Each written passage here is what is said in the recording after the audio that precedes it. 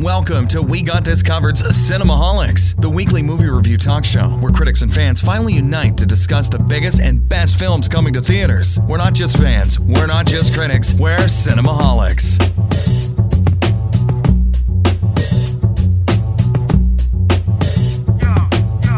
Welcome once again to Cinemaholics, the official podcast of WeGotThisCovered.com. I'm John Agoni from the Internet, California, and plotting a revolution in space against Jeff Goldblum, it's Will Ashton. Wait, I'm against Jeff Goldblum? Yes. How is that possible? Well, it's a revolution. He enslaved you, and now it's a tie. Truth be told, if Jeff Goldblum enslaved me, I'd be okay with it. Like, I would be like, you know what, that's fine. This week for your cinema homework. Let's keep going. Sweeping up the discarded remains of Thor's hammer off the coast of Norway, it's Soundmaster Maverick Hines. I'm a janitor. Yeah, just like Scourge. I hate you. So if you didn't catch those references, we are here to talk about Thor Ragnarok, the latest Marvel film. It's like the 17th, 18th, 19th. Who knows how many Marvel films at this point. We're going to be doing that in a little bit. And for mini reviews, we're going to be talking about Stranger Things 2, The Killing of a Sacred Deer, Wonderstruck, and the new game Super Mario Odyssey. And just to make a quick announcement, we are still doing our Stranger Things bottle episode. We were supposed to do it earlier. Unfortunately, it is taking Maverick and Will a ridiculous amount of time to watch this show. I've been done, guys, since like Saturday, and I am so disappointed in both of you. I've been like hanging out with friends and like going outside. I've been working. What about your friends Mike, Lucas, Dustin, Max, 11, Hopper? I mean, do you just not care about them? Yeah, pretty much. That's basically, yeah, you got it. You summed it up. Well, have you seen the first season yet? I watched... Well, we're talking about Stranger Things on Netflix. Okay.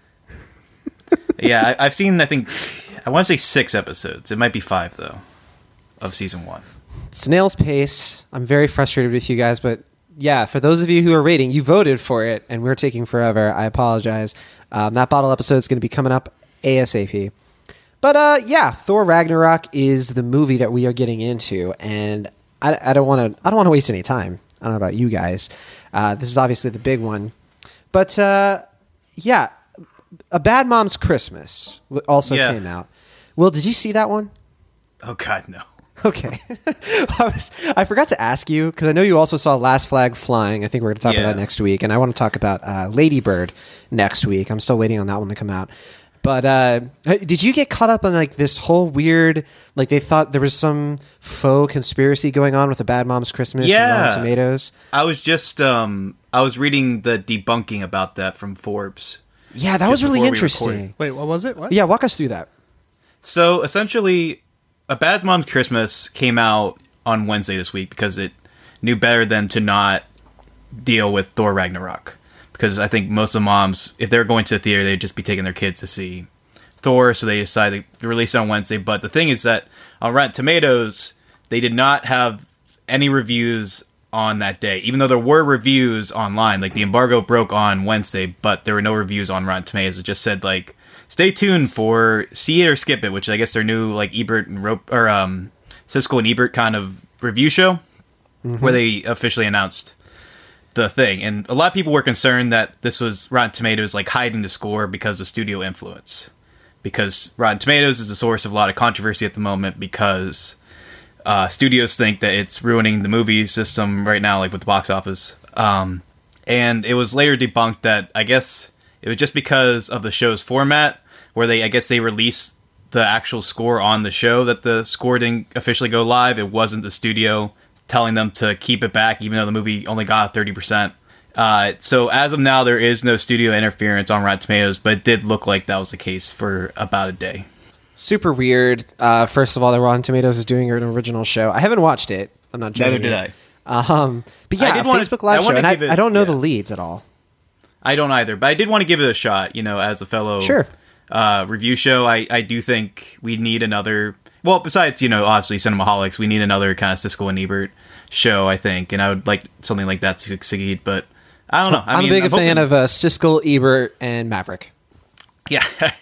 I'm in. Man. I mean, from one show to another, I hope it does well, but I have not watched it. So. Well, yeah, little plug for that. It's on Rotten Tomatoes. Maybe it's good. But yeah, so that's Bad Moms. And I didn't featured even review watch this the first week. one. Yeah, well, I didn't watch the first one, so I was like, Right. I forgot it was a movie. No interest. Yeah. I watched it, and I honestly did not care for it. It was one of those movies I really wanted to like, but I feel like I don't know. I just had a lot of problems with the fact that the characters were pretty flat, and they kind of got really preachy at the end, and also it like scored. It's scoring the characters for something that, like, if they were all male characters, they would not scorn them. If that makes sense. Interesting. I don't know. If you want to watch a good Kristen Bell anything, just watch The Good Place. Right, that's what I've heard. I have heard that for better or for worse, if you like the first movie, you'll probably like the second one because it's like more of the same.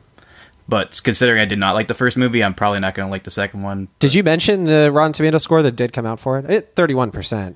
It was a 31. So. I heard it was 30, but 30, it's 31 now. Yeah, the latest as of Friday, and a 57% audience score, which is not good at all. But I find it interesting that they're already releasing a Christmas movie like just the day after Halloween, and I'm guessing their strategy is that they're hoping that like word of mouth is going to keep it in theaters till the Christmas season, but I don't think it's doing that well so far from what I've heard. Yeah, and there's no way to win. You know, that's a very packed month, November. Right. And November is when Christmas movies usually come out, to be fair. But with Justice League and Coco, Murder in the Orient Express, and I mean, even now with Thor Ragnarok, I mean, it's a crowded month for sure. And they're probably keeping it also out of the Oscar bait season. And another plug, by the way, our Oscar bait breakdown episode. That's going to be our next last call. So we're working on that too. Yeah. Anyway, let's talk about Thor Ragnarok. This new film, okay. So like I mentioned before, it's another Marvel Studios film. It is the sequel to Thor and Thor the Dark World, the first two Thor films. It's been 6 years since the first Thor film, and it's been 4 years since The Dark World. And The Dark World is often cited as one of the worst Marvel films. I didn't see that one. It's a film that I like. I think is, not one of the weaker Marvel films. When I think of weak Marvel films, I think of The Incredible Hulk. I think of Iron Man 2, that kind of thing. Where are you at, Will? Thor The Dark World is my least favorite MCU movie, and Avengers Age of Ultron is my second least favorite. Which is crazy. I mean, I'm just totally different. I love Avengers. Right. I love Avengers Age of Ultron. I think that it's a much better film than some other people. And I like Thor the Dark World. I actually like it a little bit better than the first one, to be totally honest. And I've never quite understood. Like, I get the complaints with the Dark World. It has a really weak villain. And I guess Thor, like, they don't do a lot that's like interesting with him, I guess. But I love Loki in that film. And I thought that the third act, like, there's a portal sort of fight scene. I thought that was really fun. And yeah. But anyway. I like that scene. I'll be clear, that was a good scene. I just wish the rest of the movie was as fun. Yeah, and then that's the majority opinion, the consensus, I should say. But anyway, this new Thor film is a totally different movie in every way. I mean, you can just tell that from the marketing. So it's directed by one of my favorite directors, Taika Waititi, who did What We Do in the Shadows and Hunt for the Wilder People, and which is crazy. I mean, What We Do in the Shadows is one of my favorite like comedies in the last decade. Oh yeah. I mean, that's a fantastic film. So very, very strange when we heard that he was the one who's going to be doing this third film. But anyway, going through it. So it was written by Eric Pearson and Craig Kyle and a few others. Stars Chris Hemsworth, Tom Hiddleston, Cate Blanchett, Mark Ruffalo, Idris Elba, Jeff Goldblum, Tessa Thompson, Carl Urban, Anthony Hopkins. And, that's all we'll get into. There are definitely some cameos that we can cover, but yeah, if you've just watched the trailers, that's everybody basically. And so starting with you, Will Ashton, we're looking at a 2 hour and 10-minute Thor movie. What did you think of Ragnarok? So you really want to start with me? Yeah, I do. All right. I mean, I was, for many of the reasons you were suggesting, I was actually really looking forward to this one, just because even though Thor The Dark World was not a movie I particularly cared for, I really liked the first Thor movies. Actually, I think I liked the first Thor movie a little more than most people, because I consider it, I don't know, I'd probably put it, if not in my top 5, then pretty close to it, maybe 6 or 7 in my ranking. Okay.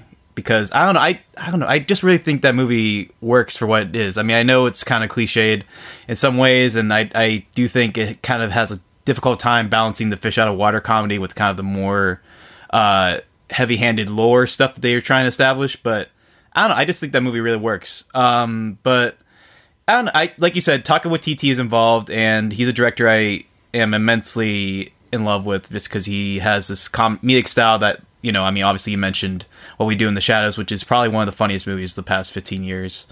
And also, I mean, last year, Hunt the Wilder People was really good. Good film, yeah. And also he did some episodes of Flight of the Conchords. He did some other stuff that's really good. Strange to see a movie done by him without Jimmy Clemens in it.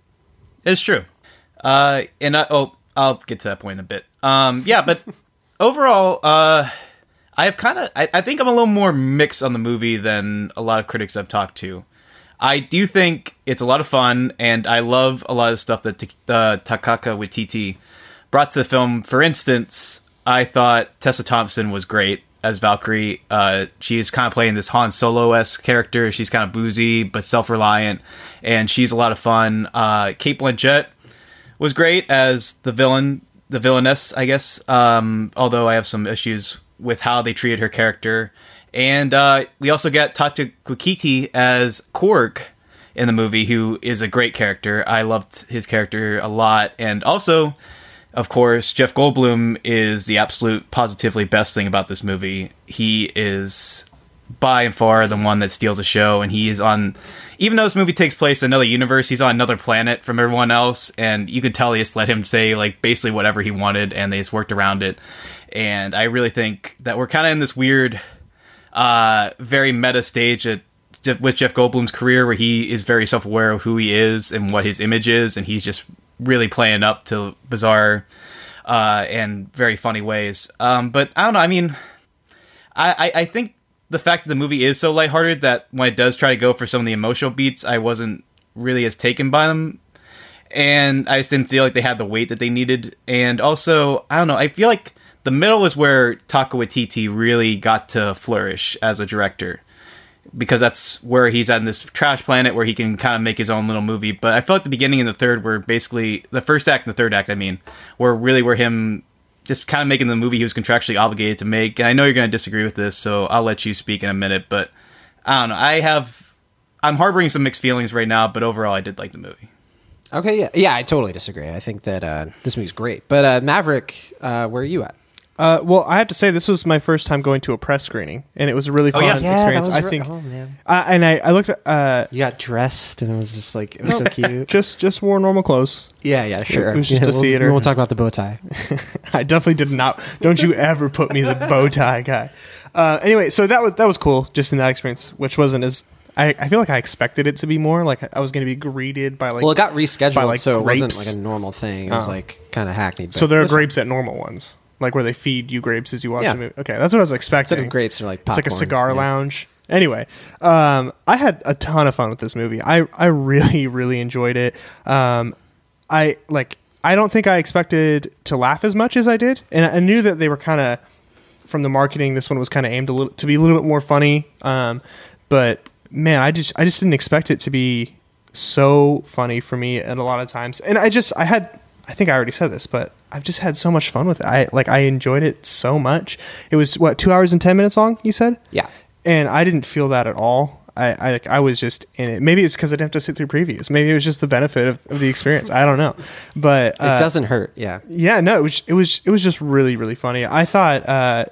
I told John this after we left, but I thought Hemsworth's delivery, a lot of this stuff was like really good. I was surprised. He's a genuinely funny person. Yeah, I thought he was just funny. And I didn't see the second Thor, and I've only seen the first Avengers. I have not seen the Age of Ultron. So I haven't seen a ton of him doing stuff. So you're kind of out of the loop, and you're going into this, with like very little context. Yeah, so I think for me, I was just surprised. Maybe he is, I don't know if he is as funny or has as great of delivery in the other movies, but I was just caught off guard by, I thought he did really well. He has like one scene in the first Thor that's kind of a joke, and that's it, honestly. Well, yeah, exactly. And all the Marvel movies, I think, have that, where they're like, yeah, do something funny here, but I just felt like he genuinely was just really good in this.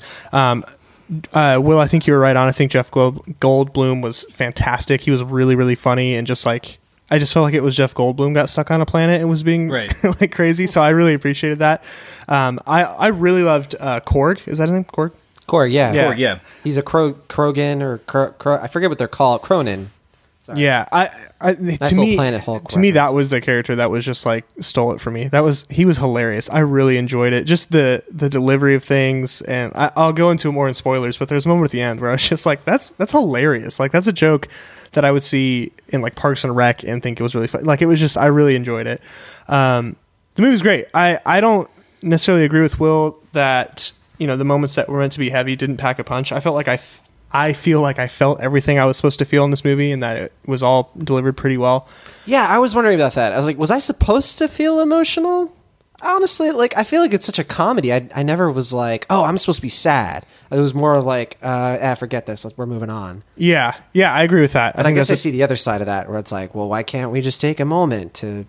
I didn't want to. Let it sink in. I wanted it to keep being funny. Yeah, right. But no, I think for someone who has missed out on a lot of the Thor lore in the Marvel universe, that I don't feel like I missed a lot from this. I got to go in pretty blind, as far, I guess, not blind, but pretty uninformed as compared to most people going into this movie, and I don't think I missed a thing. I really, really liked it.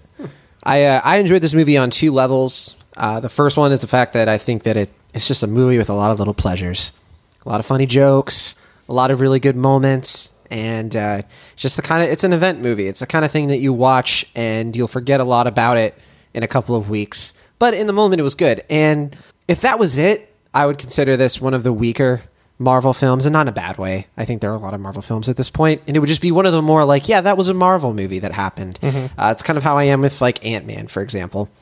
And Doctor Strange. Like, I don't think they're bad movies, but they happened, whereas you have your other Marvel films, and like I'm judging Thor Ragnarok by other Marvel films at this point, but you have other ones like Winter Soldier, where you're like, wow, this kind of reframes this character in a way that I didn't expect, and I want to revisit this, and that's closer to where I'm at with Ragnarok. I don't think it's quite as good as some of the best Marvel films, but I think it's a lot closer. I think that the other level that I really enjoy this one on is the fact that it just takes the Thor character and it doesn't care. It does not care about Thor's pre-established lore. I mean, it just strips everything away from this guy. And that's something that I've been criticizing Marvel for, is that, like, man, all these origin stories and then the sequels, like, usually there aren't that many consequences, but lately they've been really good at this. Guardians of the Galaxy Volume 2, again, Captain America, Winter Soldier. Mm-hmm. Big things happen in those movies, consequences that affect an episodic string of movies. And Thor is no different. I mean, my gosh, the characters who just die unceremoniously in this movie, and I get why some people look at that and are like, that character is just gone. Like, what do you but I think that the movie's just completely uninterested in the first two Thor movies. And I get why some people would be like, well, but as somebody who was kind of in agreement with some of the weaker parts of those first two films, I guess, Will, you're an exception because you really liked the first Thor. I thought that it was okay. I was just like, good, let's do something different with Thor. Like, that's great. Like, the fact that he loses his hammer so early in the movie, it's in the trailer. And I'm just like, awesome, you're doing something different, giving him another vehicle. And from there, I can criticize the movie on, I guess, on like some technical things, I don't know, but for what it was, I feel like it's a movie that I'll have to like really sit on for a while before I make my mind up in terms of like, where it sits in the greater pantheon of superhero movies. But for what it's trying to do and trying to be, I don't think you could ask for anything more out of it, except maybe to slow down in a couple of areas. But even then, I don't know what I would like change at this point. Maybe I'll have a better idea in a year or so. I'm just waiting for you to just Will. we were all just like, what's Yeah. Will gonna say? Yeah, let's I beat him mean, up. the sad thing about this movie is that I really don't have much to say about it. I think it's fine for what it is, but I think it's just kind of a surface level movie where I like the It's the changes. harshest of Will criticisms, by the way. Yeah, that's I the guess. meanest I don't thing. It's indifference. It's the movie didn't affect you. Okay, so here's the thing. I really like this movie is colorful, but at the same time, I felt like a lot of the colors in this movie were kind of muted out, not only by the 3D that they gave us, but I don't know. I just feel like the color grading in this movie wasn't as good as I was hoping it would be, because like the sets look like they should be like as bright as possible, but I never got to see them really pop. And I guess maybe that's... Wow, counterpoint on my end. I actually thought the 3D was better in this film than most live action films. I usually hate 3D too. Maybe that's just my theater, I don't know. But I guess compared to like, okay, so on Sunday I saw Suspiria in theaters, the remastered version. Mm-hmm. And that movie is like one of the best movies I've ever seen in my life. And like one of the big reasons is that the movie is so colorful and bright that like every image I was just like drunk on. And I guess coming right off of that, I was like, oh, like it looks colorful. But so you watched Thor while you were hungover. Exactly. I understand. Like if I had watched this movie after I had seen Blade Runner 2049, I don't know that I would be quite as like, yeah, you know, like there is something to watching this as a greater piece of this big franchise and having your expectations mitigated by the fact that this is a third movie to Thor. Like, think about that for a second. Yeah. When we were growing up, I mean, did you guys expect that a Thor movie, like we'd get 3 of these things and they would fit into a bigger hole, and like it would be Thor and Hulk and Hela, like and the Grand Master, and we would be able to see Jeff Goldblum's character and be like, oh yeah, he's related to the Collector. The Collector is in a different movie that I remember him from. Oh, I can see how they're related. I mean, sorry, I just like there's something about like framing these movies, and it's so hard to judge them sometimes. And I don't lambast anybody who either really loves the Marvel movies or really hates them, or I guess in your case, Will, is kind of indifferent to some of them. I don't know what to say about that. I'm not indifferent. Like that's the thing. Like I'm not indifferent really to the Marvel movies. I'm just kind of tired of the Marvel formula. But like, here's the thing. Like this year I was really getting back into Marvel movies again because we had Spider-Man: Homecoming, which I thought was borderline great. Like I thought that was a really fun movie, and I liked that movie. I thought it had a really good progression for the Marvel movies because it took this genre, like the high school films, which we haven't seen, like the Marvel movies use that lens and tell a kind of familiar story, but in a way that is also different for this world, and it got kind of the best of both worlds. And also, you know, with Guardians of the Galaxy, we got more of an emotional wallop than we're used to for these movies. This one, I feel like it's a Marvel movie. I mean, it's fine. It's a completely entertaining movie. I enjoyed it all the way through. I do think, you know, I mean, I wish Cate Blanchett had more to do. I felt like her character wasn't really wasn't written all that compelling, which, I mean, it's fine. I mean, you don't need like a super great villain here, but I feel like if you're going to go to make the effort to hire Cate Blanchett, arguably one of the best actresses in Hollywood right now. Yeah, absolutely. I mean, why would you like not give her more to do other than like kind of do like 1 or 2 things while Thor is in this other world? Which again, I disagree. I think that she's one of the best parts. I actually disagree with Jeff Goldblum being the best part of this movie. I'm closer to Cate Blanchett being better and that's here. Fine. And I honestly, I think that like she's like the best, probably the best Marvel villain since Loki. I enjoyed her more than Vulture, to be totally honest. And I really liked Vulture in Spider-Man: Homecoming. I guess I don't really see like this idea of not giving her a lot to do. I thought the movie was kind of clever about how, and we're not going to spoil obviously, but they put in this sort of, you know, tertiary character to like communicate with her, and like they give her some really interesting like fight scenes. She gets an exposition scene that really worked for me that explains the backstory of Asgard, which was a very revealing twist. And like, I don't know, I felt like there was context for her character that some of the Marvel villains don't usually have, or when they do, it's like very superficial. Like I think of Yellow Jacket from Ant-Man, and it was just a very boring backstory for that guy. I like that villain a lot, but okay, go ahead. Oh man, we're just so opposite when it comes to Marvel films, apparently. But yeah, like I guess like his motivation was very simple, right? It was like, oh, you know, you didn't give me the respect I deserved, you know, I'm gonna shrink people to death. Whereas Cate Blanchett was just like, I was the goddess of death. I did everything that I was supposed to do, and I was part of this very dark period of history, and I'm back, and it's time to pick up where I left off. And I enjoyed that. I think that like if we're gonna bring up the Marvel formula, I actually think Thor Ragnarok is a good case study in breaking the Marvel formula because, like Guardians of the Galaxy Volume 2, it breaks the status quo. Boom. I mean, I guess to explain myself a bit, I have nothing against the setup for a character. I think it's a great setup. I just don't think they really used her to her full potential. I thought she was so charming and kind of like, I thought she was over the top, which I guess... No, I mean, that's what I mean. Exactly. She is so hammy and so over the top. You can tell that Cate Blanchett is having such a great time with this character. And it's a comedy, so it works. I just wish that, I guess maybe because the movie is so busy with so many other things that like, I just wish that she had a bigger presence in the movie. It's just that for a huge chunk of this film, she's on another planet, literally, while our main characters are doing other things. I see what you're saying. Yeah. It just, I mean, I just wish she had more involvement in the general story until it's just kind of, you know, she comes back and forth, which, you know, I guess that's just kind of the fault of the film having so many things on its plate that you just can't, you know, and nobody could really juggle this. I mean, and it's a credit to Taika Waititi that this movie is so fluent and, you know, entertaining, but I mean, I just think there are some downsides, and that's just one of them, in my opinion. I suspect that people are going to judge and weigh this movie based on how the ensemble comes together for them, to your point, Will. Sure. I think for me, I did actually really enjoy the way these characters interacted and bounce off each other in terms, like, even if it felt a little busy, is Thor interacting with Valkyrie, getting to know her, reconnecting with Hulk and Valkyrie having their own backstory, Loki and the Grand Master, and Loki and Thor. I feel like there was time to kind of flesh these characters out a bit. And I do agree with the criticism that, like, the movie didn't know when to slow down. There were times when some of the jokes didn't land. I had that same criticism to an extent for Guardians of the Galaxy Volume 2. So, you know, I can see a lot of the points there. If, like, it's a 2-hour 10 movie, I'm not convinced that I'm going to want to revisit this movie with a lot of gusto in a year. Like, I am, like, I really want to rewatch Guardians of the Galaxy Volume 2, and I really want to watch Spider-Man Homecoming, but at this point, I think Thor Ragnarok, honestly, for me, is like right there with those two movies. Like, it's weird. Like, it's like these three movies, I just see them kind of the same way as just quality wise, which is weird.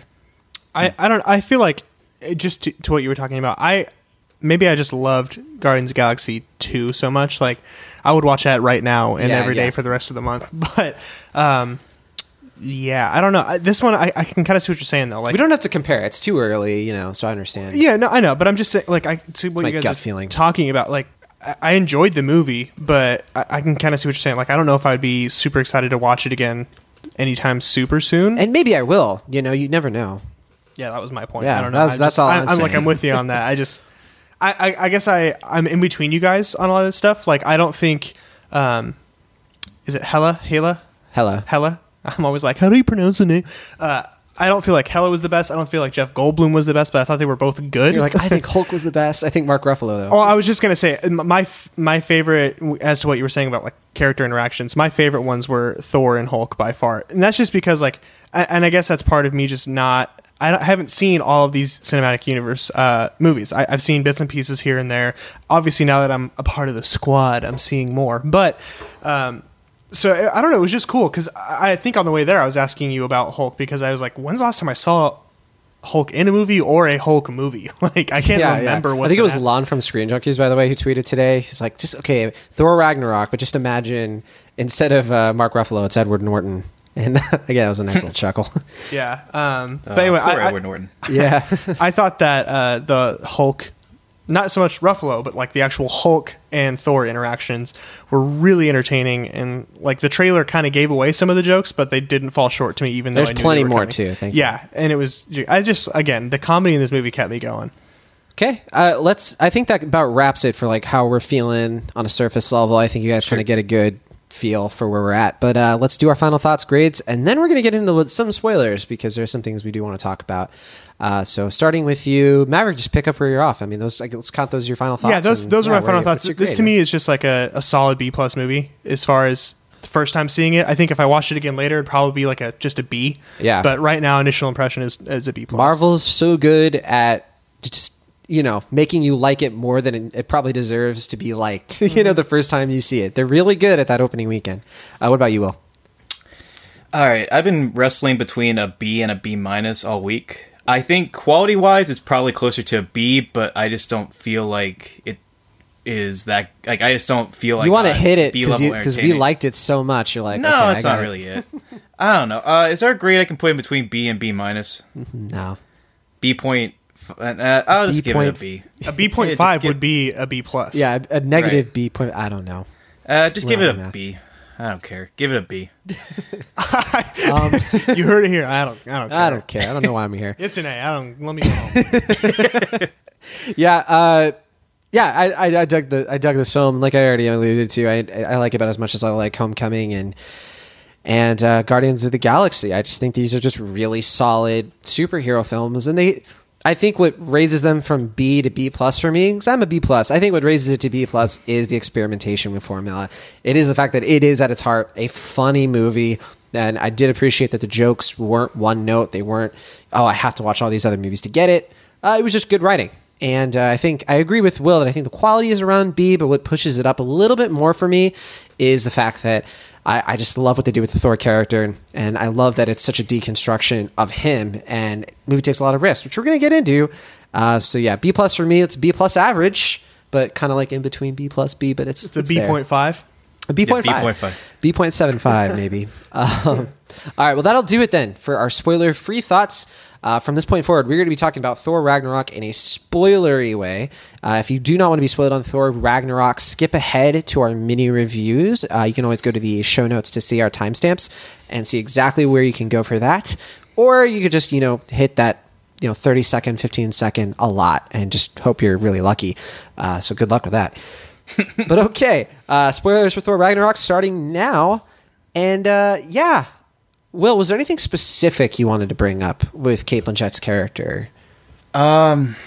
Specifically, I don't know. I mean, I think, like I said, the setup is really good. I just wish that, okay, so we got them fighting. She destroys a hammer, like you said, and then they go through the Rainbow Tunnel, and then they crash through, and they go on their own planet, and then now Cate Blanchett is on Asgard, kind of messing up stuff and befriending Carl Urban's character. What was his name? I don't even remember the character's name.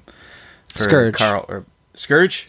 Yeah, Scourge. Kind of a weak link. I mean, he served the plot. Yeah, he's a plot device. I think what's important about his character is his power for infinite ammo. Yeah. Right. Yeah. Sorry, if you haven't seen it, that means nothing to you. But Well, yeah, hopefully you've watched the film. You know what we're talking about. Yeah, I've always find one overly intricate detail to complain about, and that was mine. There was something kind of satisfying though for watching this Viking guy just use AK-47s to mow down zombies. I was into it. Right. I just wish, I don't know, I think considering how the character's kind of perfunctory, I just wish they didn't have someone as charismatic as Carl Urban in it, but he did a good job. I mean, he did perfectly well with the part. So he did a good job. I just wish there was kind of more to him, or they just hired someone that wasn't as charismatic. But I was pretty bummed the way that they killed off some of Thor's buddies, and there's no loop around to that. There's no Thor just being they kill off? crap. I'm I just lost all of these people. And to be fair, the only one I remember the name of is Lady Sif, and she's the only one who's not in this, and she survived the bloodbath. But yeah, they killed them off really quick, and I would have changed that slightly. I think that they deserved a better way out. But I did appreciate the movie was Asgard, forget it. It's gone. Right. The gods, the Viking best friends, done. Don't worry about them anymore. I dig it. I think that's where Thor, that's the direction you should take with Thor. Give him a little mini kingdom and have him roving space. And then, for those of you who are wondering what happens in the end credits, they're about to run into Thanos. So that's going to be big. Clearly Thanos has something, in store for Loki. Is it Thanos or Thanos? Either, probably. Thanos. Okay, I never know which way to pronounce it. The comics don't tell you, so. Okay. I guess I didn't mind those deaths, because like you said, I liked that they were kind of blunt, and that they had more of an impact because of that. But at the same time, I think the only death that really kind of, it didn't peeve me, but I just wish there was a little more to it, was Odin. Mm-hmm. Just because he kind of just went out like Sandman in Spider-Man 3, where just I got a peace out, I actually thought that was kind of effective, though, with Thor and Loki there, and I didn't have any complaints about Odin. They were lucky to have Anthony Hopkins back at all for this movie. And because he's so busy with Westworld? Yeah, exactly. No, I mean, I was serious. I don't know, what else does he have going on? That's it, honestly. Well, Transformers 3 or whatever. The Last Night, which he died in that as well. Spoilers for Transformers. Oh, did he? Spoilers. I didn't see it. You're not missing. Yeah, I guess it wasn't a bad death per se. It just kind of felt like, okay, I guess he's dead. It just reminded me how in Thor: The Dark World. Spoilers for you, Maverick. I guess there's that scene. Let's see. I'm gonna spoil the second movie as we're reviewing the third one. It's fine. There's that scene where his mom dies, and it's this huge Viking death. And then the whole time I was watching, I was just what am I gonna get for lunch? Should I get Taco Bell? And I was just I don't know. I mean, I had a little more effect because I think they built up Odin's character more so that it had a little more impact. I just kind of felt like the way they approached it was just kind of it's just that we're done with that. So I don't know. I wasn't quite as down on it. I thought that you did mention the first and the last part of it. I liked the first part of the movie. I thought the Doctor Strange stuff was cool. That was a great. nice way to tie in the other movie. Show the progress that he's made. Sorry, what? I was just gonna ask. I didn't see the Doctor Strange movie. Was it good? I liked it. It's on Netflix. You can check it out anytime. I'd say check it out. It's a good time. Yeah, it's Cool. It's a good movie. Yeah, it's like probably in the middle as far as MCU's stuff goes. But I thought that was a B+ too. To be yeah, honest, I think I might give it a B+ as well. I don't know. I remember I feel like every Marvel movie is hitting that grade, and it's kind of weirding me out. well, that's formula for you. Damn. Anyway, I don't know. What were we talking about? Oh yeah, Doctor I was just going to Strange. mention the Doctor Strange stuff worked for me. And as far as the last part of the movie goes, I thought the idea to like intentionally destroy Asgard with Ragnarok was great. And I was like, cool. No, I liked that's it. the plan. That's a good plan. Do that. Because I was thinking the same thing they were thinking. It was like, we can't beat her. So, Sure. and this movie needs to wrap up. So it almost felt like the screenwriter was in Thor's body and was like, I got an idea. let's just blow up everything. But it was a nice tie-in with Serta from the very beginning, and I thought it worked. And it was very, what's the word? Irreverent, I guess. And I dug it. I was like, yeah, let's do that. I mean, I guess same with like Thor's eye. I did like this movie did have at least some consequences. It's not just like another adventure. Lots of consequences. He loses his hammer. He loses his Right. father. He loses That's what I his mean. best Like, friends. His eye. His Right. hair. Yeah, that's true. Yeah, I forgot his hair cut off by Stan Lee. That was a good cameo. I It enjoyed was it. all right. I don't know. I'm trying to remember the last like Stan Lee cameo that I really loved. And I think I like the Watcher one in Guardians of the Galaxy Volume 2. It was one of the better ones, to be honest. I think my last one I loved was Deadpool. Where he was just the strip club one? Yeah, it's just that DJ in the strip club for no reason. Yeah, but I mean, it's always nice to see him. I'm glad he's still around. Oh, the one thing though about Stan Lee that really bums me out, and this is totally a me thing, so I apologize if no one else cares. But there was a report. I think James Gunn said that he was filming the cameos for Stan Lee for like the last few movies, so he might have actually filmed this one. Because Stan Lee's getting up there in age and you can't just keep traveling all over the world for these sets. Yeah. And I guess they did like a bunch of takes for Doctor Strange where he was just reading stuff. And one of them that they were really close to using was just him laughing at a newspaper where he was just going like, he hates Mondays, but he loves lasagna. And then just cackling to himself as all this, whatever's going on in the background's happening. And I was like, oh, I so wish that was a cameo. Well, you will find any reason, if one is possible, to bring up Garfield. I was going to say, now we can erase the Cinemaholics board where it's like, this many days since last Garfield reference. So speaking of Garfield, This episode of Cinemaholics brought to you by Jim Davis. yeah. So, anyways, well, it is a comic. Anyway, but here's the thing about Garfield today. He dabbed, and I am not okay with that. Yeah, we all saw your Facebook post, man. So Yeah, back to Thor Ragnarok. We're there for I you. think that this movie, what some people might overlook, no, I do know that some folks were a little bit worried about what this movie was, the Loki-ness of it all. Is this a yeah? I think I you know, know yeah, what I know. I get where some people are coming from. Is it too much? Should we just kind of like what's left? Yeah, Right, for I Loki mean, and Thor as a romance. I think even Tom Hiddleston was like, I did not expect it to go on this long. Yeah. And I think, I mean, there's a point to be made. I think, He said that about his honestly, own marriage, didn't he? what's that? Jonathan. Jonathan made a mean joke. Celebrity Oh, gossip. I'll have you to, know that's what I'm good for here. Catch it when I listen to this episode. You listen to this podcast? Yeah. Oh, cool. I tried to. Yeah, unfortunately, Maverick is the only one of us who doesn't. Anyway, no, I was gonna say, I think, if there was one thing I would have taken out, it probably would have been the Loki stuff. Not that it wasn't effective. I just feel like of all the stuff that's going on, I feel like that's the stuff that was like, most expendable, I guess, is the word. I don't know. I didn't feel like, I do think that they made a decision early on because Loki is such an impetus for Thanos, if you want to call him Thanos. Yeah, Thanos. That sounds nice. Yeah. He's the impetus for Thanos tracking them down, so he has to be with them. And Right. I really love the play scene in Asgard. with Matt Damon, your favorite. Yeah, I thought that was hilarious. I was just such a fun cameo, and I thought that it's the idea of just Loki hamming it up in Asgard with plays about himself in a statue was just on point. And I do agree to an extent. I'm like, yeah, do you really need all the extra Loki stuff? It maybe would have been nicer to get some more Tessa Thompson scenes in there, some more Grandmaster.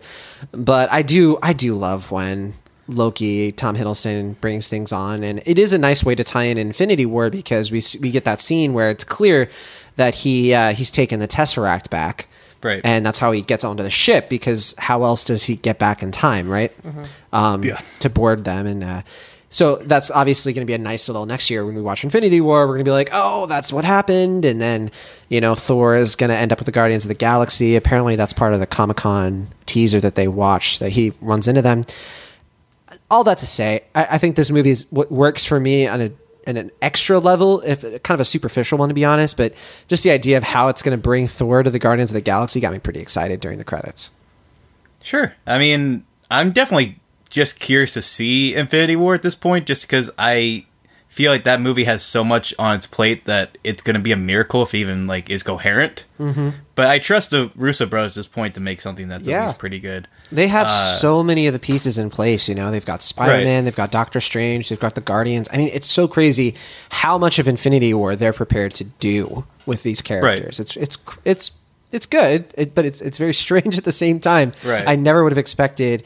It's weird. It's just weird to me that Civil War and Infinity War are even two storylines in Marvel Comics that are possible. Right. So, I mean, that's a credit, to Kevin Feige and his grand vision for all this, that he was able to see. I mean, as of now, he's been able to pull it off. And I mean, I hope, just for the fans and even just for, spectacle cinema, that movie works, but it is going to be a daunting challenge. And I do not envy them in that position, but I mean, more power to them. I hope it works. All right, well, that'll do it for our spoiler section. Thank you for listening, as always. We're going to take a quick break, but when we come back, we are going to get right into our mini reviews. Do not go away. We're going to talk about Stranger Things 2, Wonderstruck, Killing a Sacred Deer, tons of other stuff. Cinemaholics will be right back.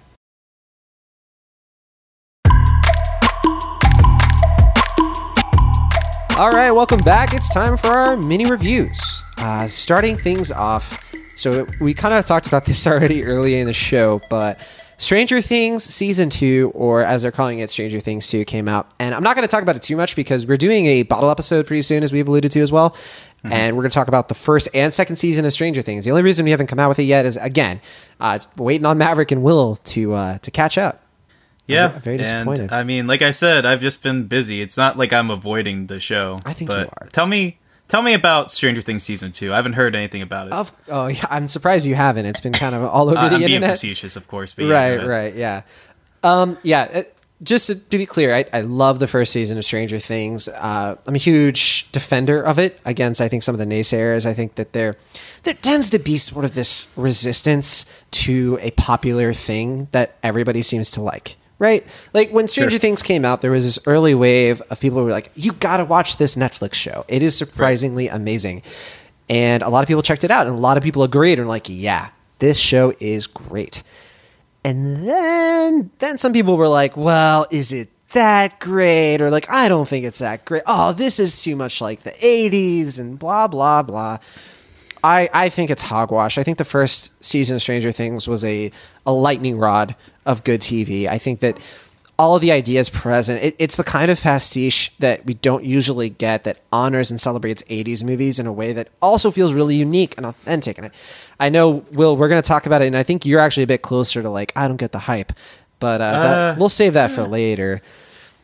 I don't know. I mean, I certainly see why people like it. I mean, I'm not someone who's like, folding my arms and going like, oh, I don't get it. Why is everyone going crazy about it? But I don't think I'm quite as positive as you and many other people are at the same time, which is something, like you said, that we'll need to talk about. Yeah, well, we could definitely talk about it more. We can definitely agree that it's an easy show to love. And sure, I think it's a good show. I think that season 2 Stranger Things is just as good, if not better.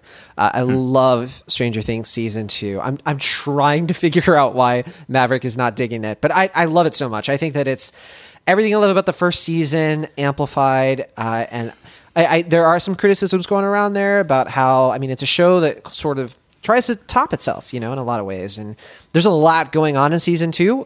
People are going to be kind of surprised by how much is going. They take a lot of different directions with it. It doesn't feel like a rehash or a remix of the first season. There are some things that return, but they are doing a lot of new things. There's an episode that entirely belongs to one character, which actually has been kind of polarizing. Is that the one that everyone seems to be kind of bashing on? And yeah, like, episode 7. Why is everyone bashing on this episode? Yeah, I honestly think that it's something that I think is getting too much hate for what it is. But again, we'll talk about that later. Sure. I just think that this is a show at the top of its game, honestly. Not everything is a home run with it. I think that some of the newer characters, not all of them, are amazing.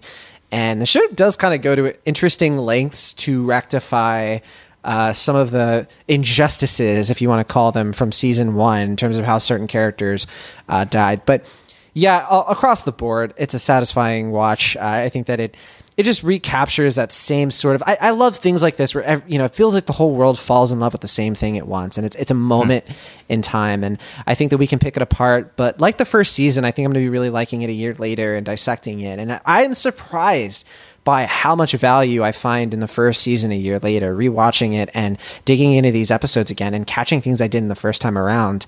The thing that Stranger Things gets best probably is it's the cohesiveness of the writing. It's a show with a lot of things going on, with a lot of moving pieces, and a lot of things to say, and it puts it all together really well. It's believable. It's not dumb. It's not stupid. It makes sense in its own weird sort of way, and it does very unique things with kind of familiar characters, and it does things with what are becoming 80s tropes. It's something that I celebrate the first season for. It takes things that are tropes in the 80s and turns them into tropes that weren't tropes before, and that's one of the biggest appeals probably for people. Is like, oh, yeah, that makes a lot of sense that you would celebrate the movie E.T. in a certain way. And all that said, if you liked the first season of Stranger Things, what are you waiting for? Check out season 2. It's great. If you don't love Stranger Things, if you really didn't like the first one, I'd still recommend getting into Stranger Things 2. It's different enough that I think some of the people who may have had some criticisms with the first season might like, because there are things that they improved on. In terms of making Hawkins even more of a rich and detailed place in this moment in time. Yeah, and I mean, I think it's worth noting that most shows, like, no matter how good they were, I mean, especially if they were really highly praised in their first season, tend to get a lot of criticisms with their second season. And I think one show that I keep thinking about is Mr. Robot, which is also a show that came out last year when that first season premiered. Or wait, that was 2015. 15, yeah. Yeah. So that was a show, like, the first season, everyone seemed to love it. Like, everyone and their brother was raving it. Absolutely, yeah. And then the second season came out, and it got kind of a more mixed response, because it was a little more audacious, a little more experimental in what it was trying to go for. And I'm someone who, I liked Mr. Robot Season 1, but I didn't quite love it. I had some criticisms that I also harbor for Stranger Things Season 1. And I would say, even though I agree with some of the criticisms towards Mr. Robot Season 2, I just liked it, I think, a little more because it was a little more risky and audacious. Yeah, and I think I basically things. agree with you on Mr. Robot, yeah. And I think that's probably how I'm going to feel about Stranger Things Season 2, just based on all the criticisms and additional praise that I've heard for the show. It just sounds like they're appreciating what made the show work, but also just trying something different, because they know if they do the same thing over again, then they're just going to get even more criticism. So I'm excited to see it. I mean, I think, like you said, this is a cultural milestone that, whether you like it or not, kind of same with Game of Thrones. Like, it's just a part of our culture right now. It's sink or swim. You just got to get used to it or, not watch it. So get in line, yeah. Yeah, I mean, and I say that as someone who gave up on Game of Thrones after season 1. But, I mean... As someone who adores Game of Thrones, all the books and all of the entirety of the show, with, exception, not the entire show, is great. Will, you got to get on with Game of Thrones, man. I mean, the main reason I didn't get into it is not because it's a bad show. I just don't really care for, like, Renaissance fantasy. It's just not my thing, personally. So, I mean, it's more of a personal taste thing than anything else, but I can appreciate Is that why you haven't read my book? No, that's not. It's just because I've been, I mean, we'll talk about it afterwards. I just have so much on my plate. We'll log off later and we'll start talking. No, I mean, I could tell you, like, I am reviewing 2 books right now for 2 different places. Oh, which ones? Hillary Clinton's book, which... boy, that's going to be an interesting one to review. Yeah, I'm basically done with it. I read... Oh, you read it too? Yeah, I did, yeah. Oh, nice. We can talk about that. Yeah, hopefully. I'm sure our fans aren't really interested they're in just our thoughts waiting, yeah. And then another one called The Great Halifax Explosion, which is a biography. That, Okay. It's not that I am in... Oh, and I'm also reading Wonder for the movie. So I'm just reading 3 books right now, and just Jeez. that's too much. Well, hey, speaking of Wonder, do you want to talk about Wonderstruck? Sure, yeah. That's a good seamless transition. Different movie, but yeah. And I think we should just point out real quick, there are so many movies coming out this year that have Wonder in it. I mean, Wonderstruck, Wonder, Professor Marston, The Wonder Women, Wonder Woman. It's endless. I hope just one drive-in has like an all-night showing of like all these movies. Yeah. I mean, it might even take more than one night just because there's so many of them this year. But also Wonder Wheel, did you say that one? The Woody Allen movie? No. Yeah, so there's like 6 movies with Wonder in their names.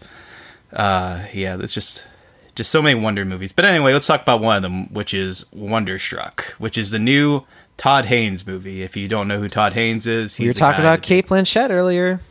That's right, Carol. Yeah. Which is a great movie. Velvet Goldmine he did. I'm Not Here, which also starred Cate Blanchett as well as other people.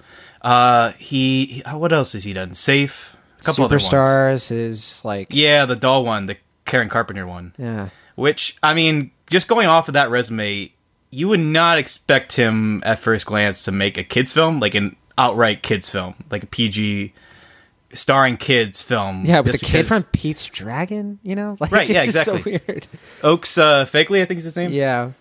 Yeah, and but at the same time, there is a great sensitivity and introspection to all those films that is kind of childlike in a way. I mean, I think he has a very light, sensitive touch that I think, in a way, even though it does seem odd at first glance, it does kind of make sense that he would decide to make a kids film at this point. Mm-hmm. And the book is based on the book of the same title by Brian Selnick, I think is his name.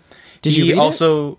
I did not, but he also wrote Hugo, which is also another example of a adult filmmaker, in that case Martin Scorsese, making his first kids film. So I don't know about what this guy is inspiring in all these adult filmmakers to make kids books, but I mean, I'm looking forward to seeing whatever his third book is, Lars von Trier tackling it and going all out on that. But so Wonderstruck, it's a film that's interesting because it is another example of him kind of trying something different. He's tackling 2 different kind of modes. He's telling a story about one kid from the 70s who is recently orphaned. His librarian mom, played by Michelle Williams, has died, and he's trying to find his dad, who has been out of the picture for a long time. And this is the Oaks Fagley character, right? Right, exactly. Yeah. And he finds this book, this old book, that has a bookmark in it from a New York bookstore, and he finds his phone number, and he believes it's his dad. So he calls the number, but in this kind of whimsical circumstance, he calls the phone during a thunderstorm in the middle of the night, and a ray of thunder hits the house, goes through the telephone, and he makes him deaf. He can no longer hear, but he's still not, he's still on his way to go to New York to find him, but he has to kind of adapt to this new circumstance and also, look at the world through a new way without any sound. And as that story is going on, there's also this other story that's told entirely in black and white from 1927, 50 years before. And it's about this little girl who is also deaf, who is going to New York to find this famous actress who she connects to, the silent actress, because that's the only person in her life, even though they don't seemingly know each other, that's the only person that she knows that she can actually have an emotional connection to. And the child actress, this is Millicent Simmons? And her first movie, and she is phenomenal. I mean, I just want to get that right off the bat before I forget. She looks phenomenal in the trailer. Like her, yeah, just her she is performance really in that. good. Yeah, she's like exactly what this movie needs. She's like one of those actresses that says literally nothing in the whole movie, but she says so much with her face. Mm-hmm. And she's only, I don't even know, under 10 years old, and she is great. It's her first movie. And one of my biggest criticisms of the movie is that, like, I think I get the parallels they're going for here, but I feel like the movie ultimately focuses more on the 70s angle more than the 20s storyline, so they ultimately don't really get to do... they don't connect her story as much as I think the filmmaker wanted to, and so she can seem kind of like an afterthought at times, which is unfortunate because I think those are the scenes where the movie really thrives and comes alive. But, I mean, that's not to discredit the 70s stuff, which I think it's a little slow going at first, but once you get into it, it is really heartfelt and affecting, and by the end, I mean, it does come together in this very weird, very beautiful, poetic moment that I think really just does tie the film together. I mean, it's not one of Todd Haynes' best movies. I don't think it quite reaches the level of greatness, but it's so consistently good that I would be disappointed if more people weren't that into it. I mean, it's getting kind of mixed reviews right now for some reasons that are understandable and some not. I mean, ultimately it worked for me. I think it's a very beautiful film, even though I do have some select criticisms. I hope you do check it out, John. I know you're very excited to see it. I really want to see this. I think it's very interesting, you know, because one of the actors, the Simmons, she's actually deaf. And oh, really? Yeah. And so I did not know that. I'm very interested in checking this out because I do think that based on what I know of the movie, I mean, they tried really hard to make this one something that families could watch, you know, and something that I think could be uplifting for kids who have hearing problems or kids with any disability, honestly. And so I'm really excited to check this one out. I'm not sure what the criticisms are. I haven't really gone in depth on any reviews. I mean, but well, when you see the movie, we can talk more about the specific criticisms, but I'd say overall, definitely check it out. I think it's a good film. Not one of Todd Haynes' best, but certainly a good film. I'd give it a hearty B. I think that's a good grade to give it. Yeah, so this is good. Those like the base levels. Like if it can at least be a B, I'll be okay. Yeah, I mean, I'm tempted to give it a B plus. Just I wish if it came together in a more, I don't know, if it wasn't quite as back and forth as it is, I probably would have given it a B plus or even an A minus or an A. But as it stands, I think it's a little lumpy, so I'd give it a B. But I think when it works, it really works. It's interesting because, I mean, Haynes has made some amazing films. So it is interesting that, like, after Carol, you know, one of his best movies, and I'm Not Here or There, which I think is one of the best biopics in recent memory. It is interesting that, like, this movie is a little bit more of a subtle, low note. Yeah, I mean, and to his credit, I mean, he has never really made a conventional film in any sense. Like, most of his movies are kind of risky or audacious in some way or another, and this is no exception. So, I mean, even though this movie doesn't 100% come together, it still works, and you can tell that it is from Todd Haynes. It's definitely a Todd Haynes kids film, and I like that even... So the clothing is on point. The production design... There's some graininess to show off the time travel. I do think... I'm really disappointed that this movie isn't really getting a lot of buzz because I think, if anything, this movie really deserves an art direction nomination because, like all of his other movies, especially Carol. Yeah, Carol got, I think it won for it should have. best makeup, costuming, something like that, yeah. I mean, most of the people that worked on Carol, like the cinematographer and editor and all that, worked on this movie. So you can kind of tell just from the look of it that even though it is shot on digital, which I was a little disappointed by. For those of you who don't know, by the way, like what Carol is, because we haven't really mentioned what it is, but Carol's this movie. Yeah, it just went on Netflix and takes place around Christmas time too. So it's a good time to check it out. It's a 50s movie about a same-sex relationship between Rooney Mara and Cate Blanchett, which isn't like the kind of movie you would expect from hearing that sort of synopsis. It is a very, very striking movie, very compelling, and it got a lot of Oscar attention and deservedly so. Deservedly so, yeah. I mean, definitely check out. I mean, most of his movies, I'd say, if not all of them, you should check out. I haven't seen a lot of his earlier stuff. But there's a lot, his 90s stuff I'm not as familiar with, but... Yeah, I mean to watch Superstar, just to see it, because I've heard a lot of strange things about it, and I know that it was a movie he kind of made, because all the things were against him, and that he just kind of stuck to his guns, and he's like, well, if I can't get any actors, I'll just make it with dolls. And this one is on, I want to say, it's an Amazon film, so if you can't catch it in theaters, I haven't been able to, I think it kind of came and went, so I'm paying attention, but on the off chance that it doesn't come out, I'm looking forward to seeing this one on Amazon Prime. Yeah, it is an Amazon movie. You're correct. So it should be there hopefully soon. Eventually. I mean, yeah. I mean, I'm a little bummed that you won't get to see it in theaters, just because, like I said, the production design and the look of it is very appealing on the big screen. But I think it's such a human story that you'll connect to it no matter what. I'll try my hardest to find it. Yeah.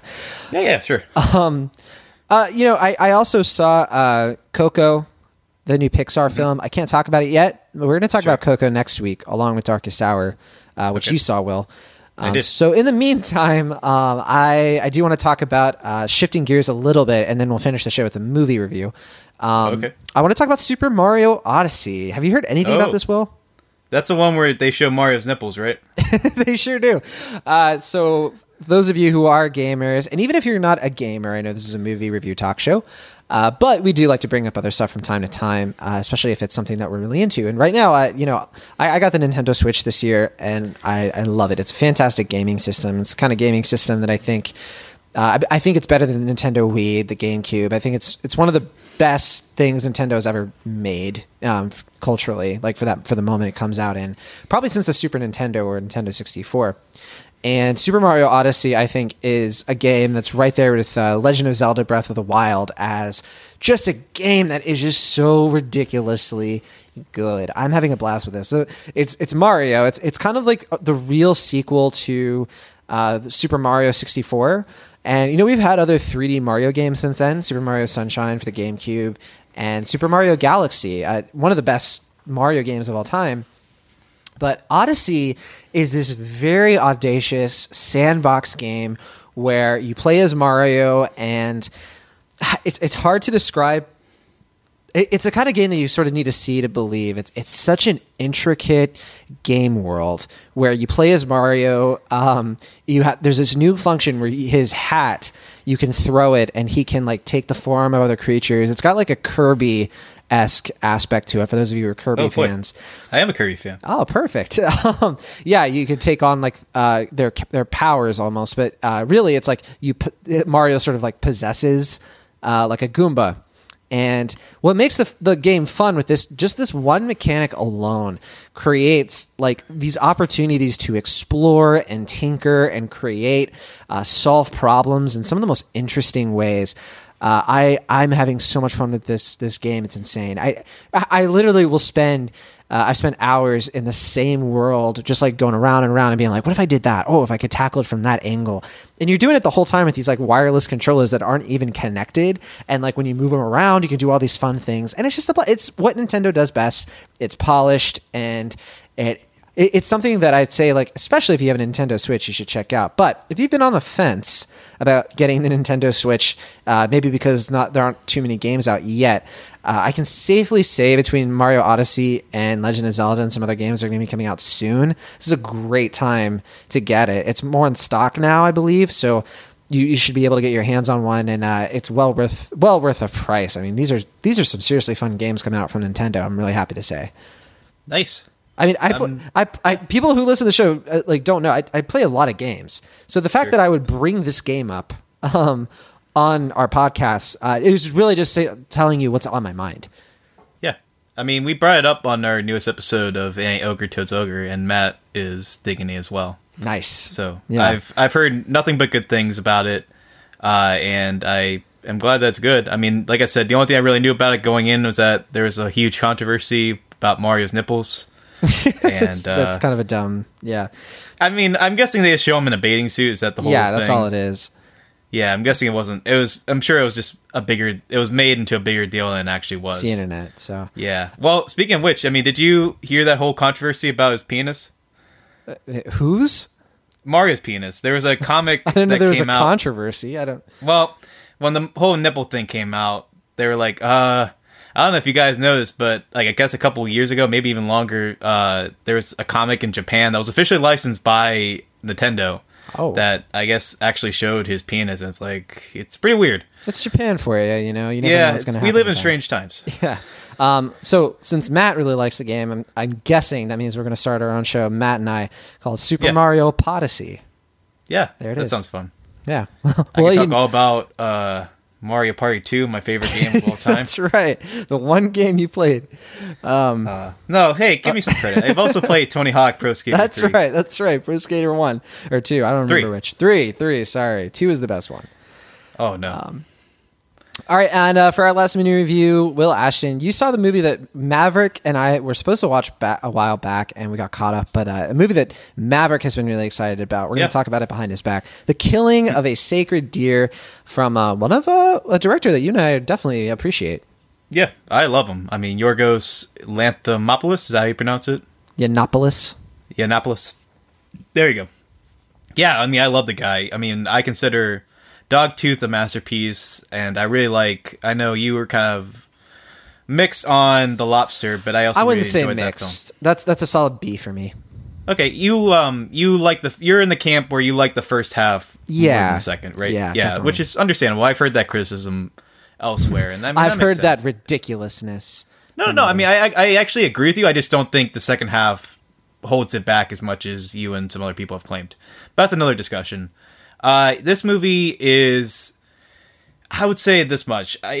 If you thought The Lobster was like, oh yeah, it's a little weird, but it's my thing, I would maybe check out Dogtooth and Alps before Dogtooth or Alps even. And by the way, before I thought you were talking about a different director. You're talking about Yorgos Lanthimos. Yeah, that's what I said. You're just like those, right? I was thinking of the Yiannopoulos from something. I'm not even sure. There have been so many Greek sounding names in the last week in the news, and I think that's where my head's at. Like Papa. Yeah, Papadopoulos. And Papa John's, I guess. Papa John's too. Yeah, Yeah. We can't win. But go ahead. But anyway, yeah. So this movie, I mean, it in a matter of speaking, it makes The Lobster almost look like a crowd pleaser, just because it's definitely a bleaker, more mature film. I mean, it is also, I mean, it's still comedic, but it's also probably his most serious film, and that's why, I mean, one of his more serious films. That's why I kind of want to compare it to Alps, which is also somewhere between the like very comedic and also sort of serious. It's being banked as a horror movie in some respects, and it is. But it's also kind of it's like a dramedy horror existential drama. Mm-hmm. It's okay, so it's following this very successful. Well, I think he's a surgeon of some kind. Yeah, is he an open heart surgeon? Yeah, open heart surgeon. And he has, a nice family life. He lives with Nicole Kidman, his wife, and his 2 kids. I'm blanking on their names. I feel bad. But he also kind of has played by Barry Keoghan, right? Well, no, that's his son's friend or something. Yeah, well, that's what I'm getting to. So he also has this kind of weird relationship with this kid who follows him around a lot in the hospital, and they also get lunch a lot. And he gives them like these gifts and stuff, and it's very intentionally vague what their relationship is. It's not made to be romantic or anything. It's just kind of like, but it's like also kind of father and son like. And it's for the longest time like you're not 100% sure what's going on intentionally, and you're fascinated like what's going on with this dynamic. It seems like he's kind of average guy except for this whole thing. And as the movie goes on, it's clear that he has a personal like vendetta against Colin Farrell's character, and he gives him an ultimatum that I don't really want to spoil, but it tests his, morality and just where he stands on a lot of things. And that's really where the movie kind of flourishes in this dark moralistic centerpiece that gets very heady and very existential.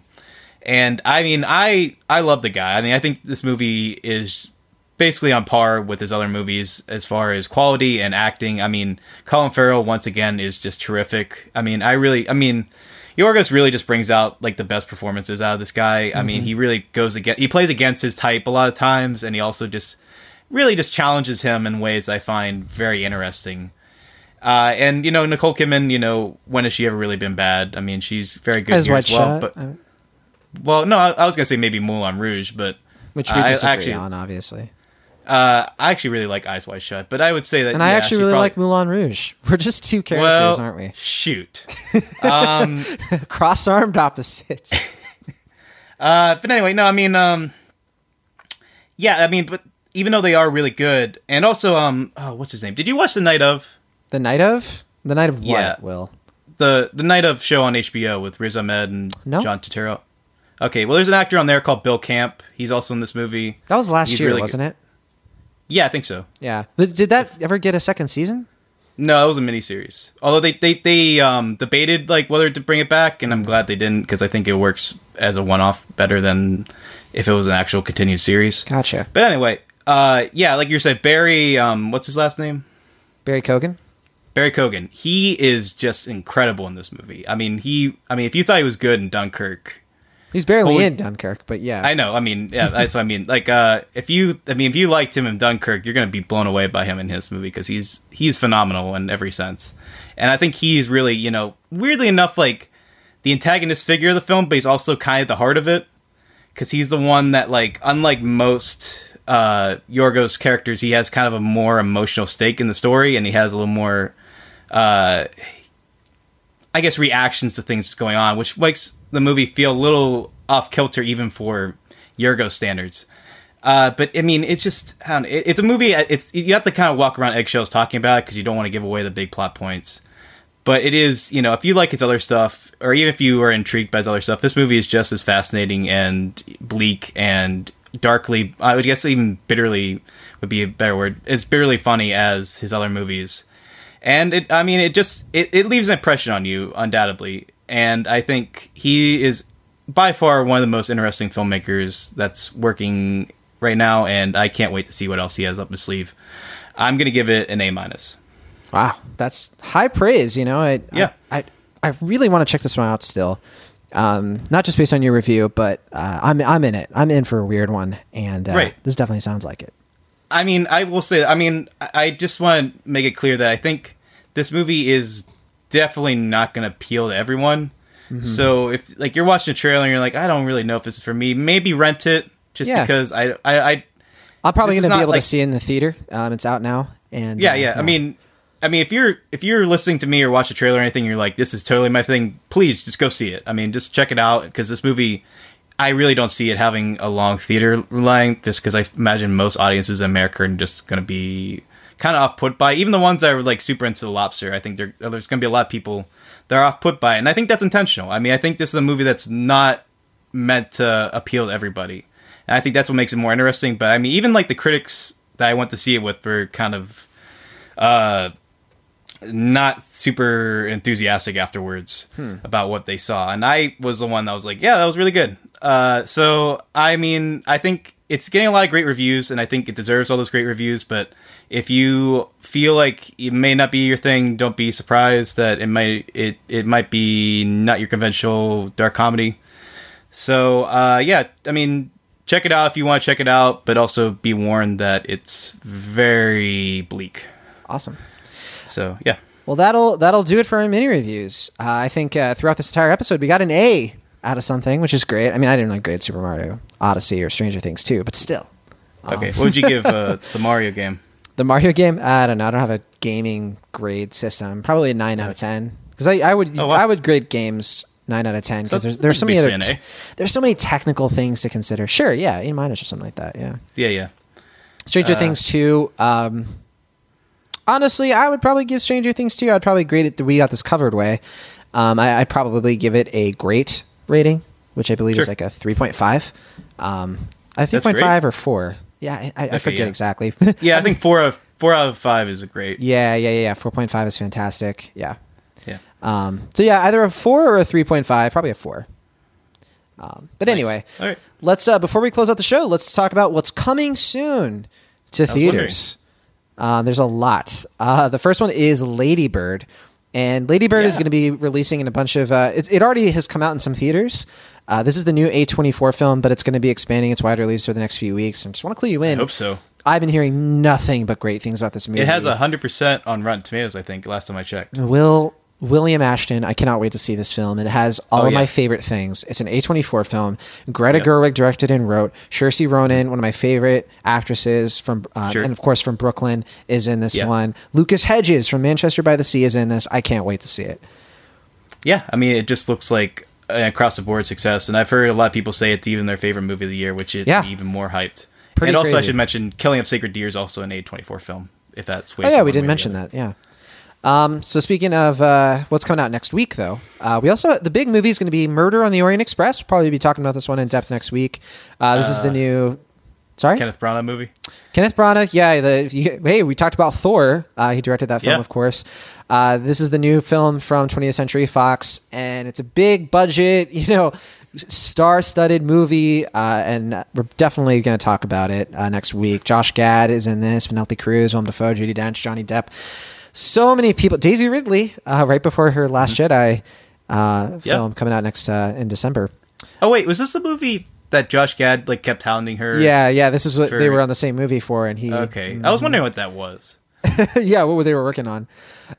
We also have Daddy's Home 2, which I do have mixed feelings about. I liked the first movie.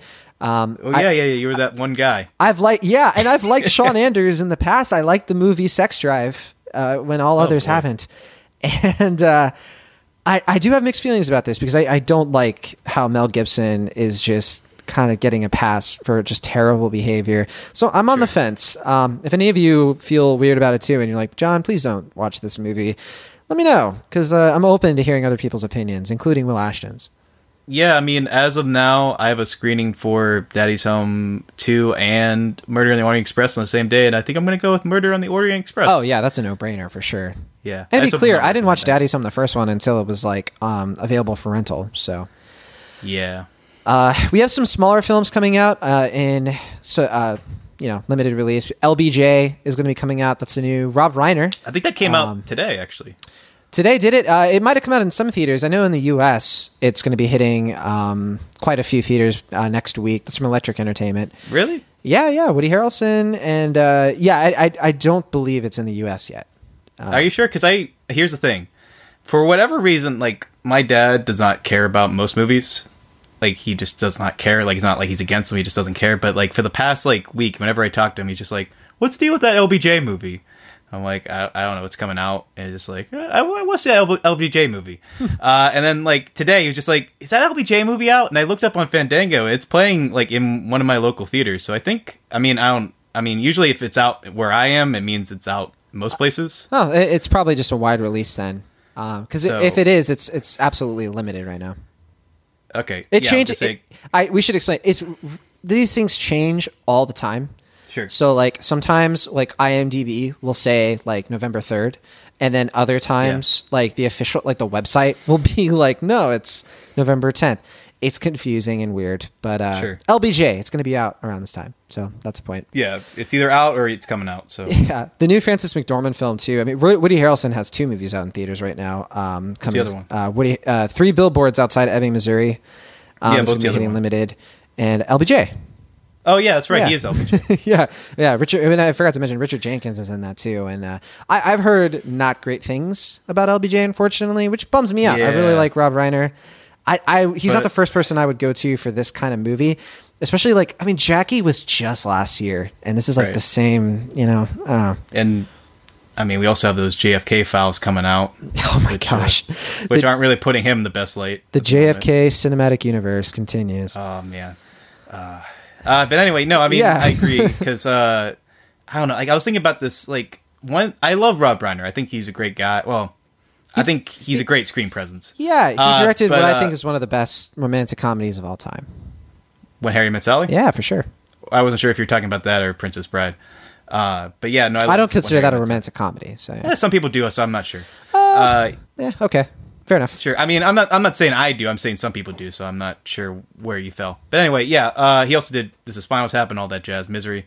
But yeah, I mean, like, when's the last time he had a really good movie, like, or even a good one?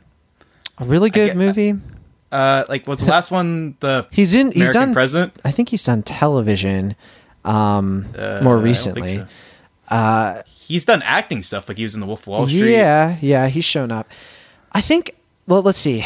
Did he? I know he was in Sandy Wexler, but I don't think he helped make that film happen. No, he didn't. Yeah. As far Well, as let's look up IMDb. oh yeah, as far as movies go, I honestly he hasn't been on my radar. I think he has done a bunch of movies, but I think the last movie I think I watched that he made was probably The Bucket List. Yeah, which is okay. That was very okay in my opinion. Yeah, it's just kind of whatever. I think the last good movie was probably American President, right? Yeah, I was gonna say. rumor has it So, wasn't good. I didn't like that at Let's all. see. He made Being Charlie, which was like that was a movie his son wrote. Oh, which that was like a could have couple been years good. ago. Yeah, No, I that totally, was well, yeah. I You're totally right. forgot about that one. Which was a movie that should have been great, but it was just meh. And So It Goes. That was super forgettable. Magic So forgettable. of We Belle both Isle. forgot about it. Magic of Belle Isle. That was forgettable. Flipped. That didn't even get that wide of a theater release. Bucket List, like you said. Rumor Has It. Oh, jeez. Alex and I Emma.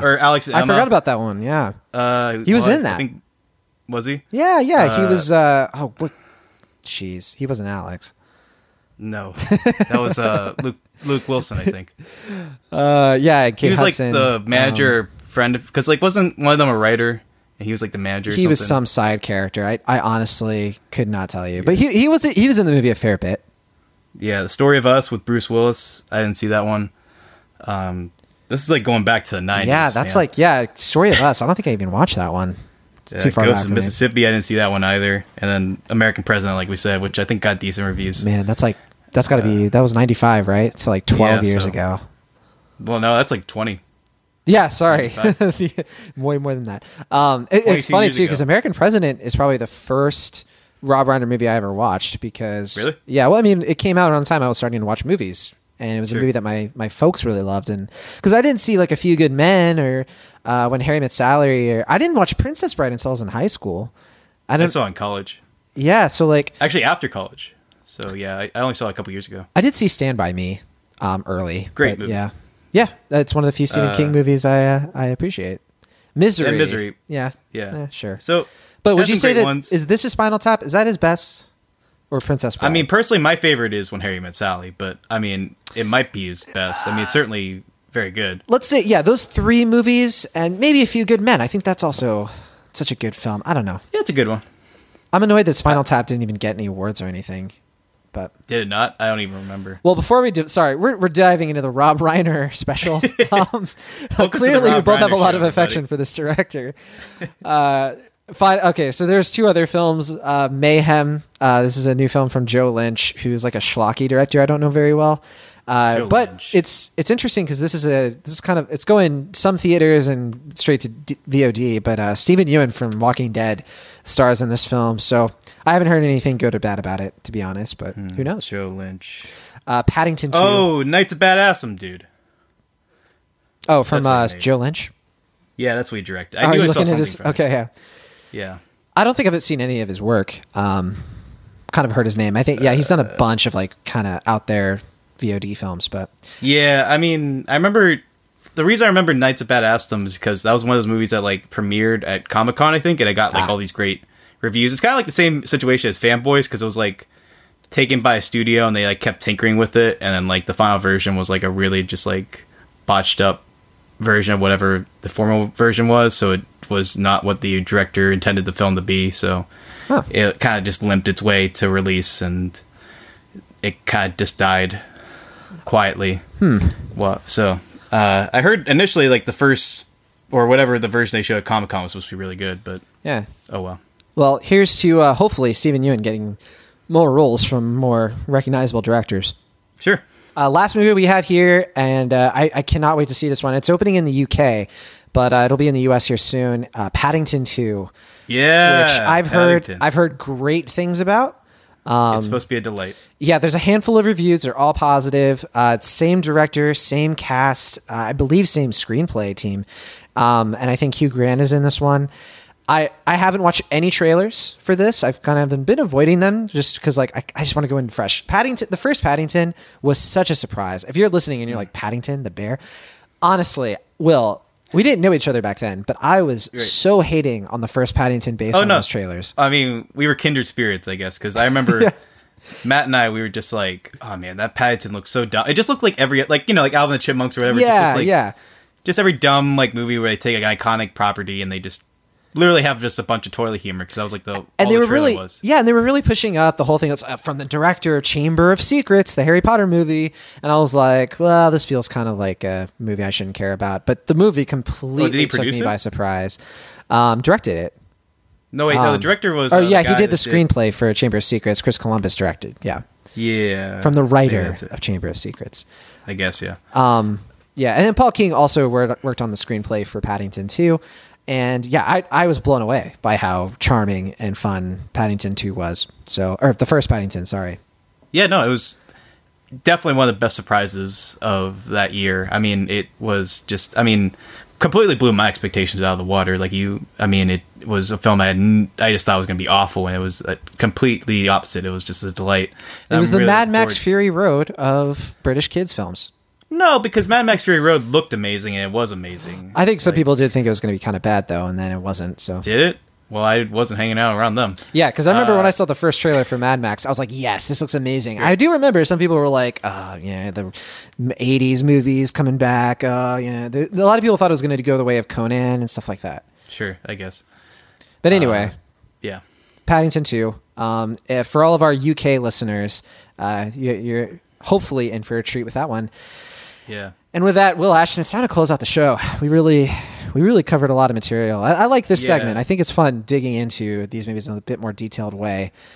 Sure. Which it's a reaction to a few weeks ago. I did get a comment from someone who was, can you guys talk more about like what's coming soon? Because we don't usually talk about movies that are about to come out. So we don't let our listeners know like what we're going to watch in the future. And that's usually because we don't decide sometimes until like the week of. Right? That is completely true. Like we should tell our listeners that there's been times where we just like at the last minute we're just like we'll just do whatever. Like, Good Time. I remember like it was just a spur of the moment decision. And we were like, we combined it with Death Note, and that was like it was a hard call. Sometimes it's so easy. It's like Thor Ragnarok. And this week I think we definitely want to talk about Murder of the Orient Express. But sometimes like we've had situations. I'll give you guys some inside baseball. You stuck with us this long. Sometimes we've been in situations where the main movie looks fine, but then like it's bad, but then we watch another movie that is like really good, and like it's kind of like with Florida Project. We decided like Snowman, that should be our featured review, instead of Snowman, or even The Foreigner, which I liked, but Will hated. They're not hated. I didn't hate The Foreigner. I just thought it was okay. Yeah. Sorry, I'm always putting words in your mouth since episode 1. Oh man, like it's like that Twitter poll where we were just talking about like Gary Oldman versus Daniel Day-Lewis. Like I didn't even put a horse in the race. I was just like, I think Gary Oldman's going to win, but we shouldn't undermine Daniel Day-Lewis. We should not underestimate Daniel Day-Lewis's potential here because it's his last movie and it's Paul Thomas Anderson, and you're like, well, Will thinks Daniel Day-Lewis is going to win, but and everyone on Twitter is just like, oh, Will's like, dumb. Will, you're an idiot. How can you think that? I feel so bad about that. And John was like, let's tag all my friends. We tagged everybody too. My bad. Yeah, I owe you for that one. I just wanted to get that grievance out on the air so people know where I stood. All right. Yeah. Should we also talk about how Paddington doesn't have a U.S. release yet? I wasn't sure about that because I think, again, it's such a crowded month. I wonder if they're going to wait No, I mean with the Weinstein thing. The Weinstein thing. Oh. He was going to distribute it, and the studio's like, we're not letting you distribute it anymore. I thought that they were holding off until January like they did or February. Well, no, they were, but then now it doesn't have a studio, I don't think. That's where I last heard about it. Oh, wow. That's trouble. Hey, Netflix is always looking for scripts to just funnel through their little system. Yeah. If Paddington 2 went straight to Netflix, I would be kind of bummed out because I want to see that in the theater. Sure, yeah. I just want it out, though. Like, I just want it in my eyeballs. Exactly. I've been wondering why the marketing for Paddington 2 has basically been non-existent, and that makes a lot of sense. Yeah. All right, well, that'll do it for this week's episode of Cinemaholics. We didn't even mention it, but Maverick Hines had to step out, but he says goodbye. But thanks for listening, as always, and if you love the show, don't forget, we always need reviews, guys. Please review the show on Apple Podcasts, Google Play, Stitcher. Let us know what you think. Send us feedback. Email us, cinemaholics@gmail.com. Any questions you have, any ideas you have for the show you want us to tackle, we're always open to your feedback. And if you want to hang out with us directly, you can always do it on the Facebook page, just Facebook, Cinemaholics. You should be able to find it in the show notes. And drop us a line. You can directly message us there, or you can just leave comments and find out when episodes are coming out. As soon as they come out, we're always hanging out on the Facebook page. And we always appreciate the discussions you guys bring up on there. That's always fun. Yeah. And we should preface that I know Maverick kind of has a complicated relationship with one listener named Alex. He's so mean to Alex. Alex, we like you. Yeah, we have nothing against you. We were talking about how we haven't really heard from you, and I feel like Maverick might have shooed you away. And we can say this because he won't listen to this episode, so who cares? Yeah, we're pretty deep. Yeah. So, Alex, we have nothing but immense respect for you and your thoughts. Please, like all of our other listeners, please feel free to comment whenever. Maverick is so mean to you listeners, but don't worry, Will and I are here. We're always here for you guys. From now on, we're just going to be like, Maverick, cut it out. Sniper, no sniping. No more cyberbullying. We learned Melania Trump has gotten to us. And we've decided, you know what? The bullying ends when we say it ends. And that's what's happening from now on. So, yeah. Yeah. So, I wanted to get that off my chest. I think glad Alex you did. owes an apology. All right. Well, thanks. We owe Alex an apology. Yeah. I knew what you were trying to say there. All right. Well, that'll do it for us this week. From the Internet, California, I am John Agroni. From the Internet, Pennsylvania, I am Will Ashton. See you next time.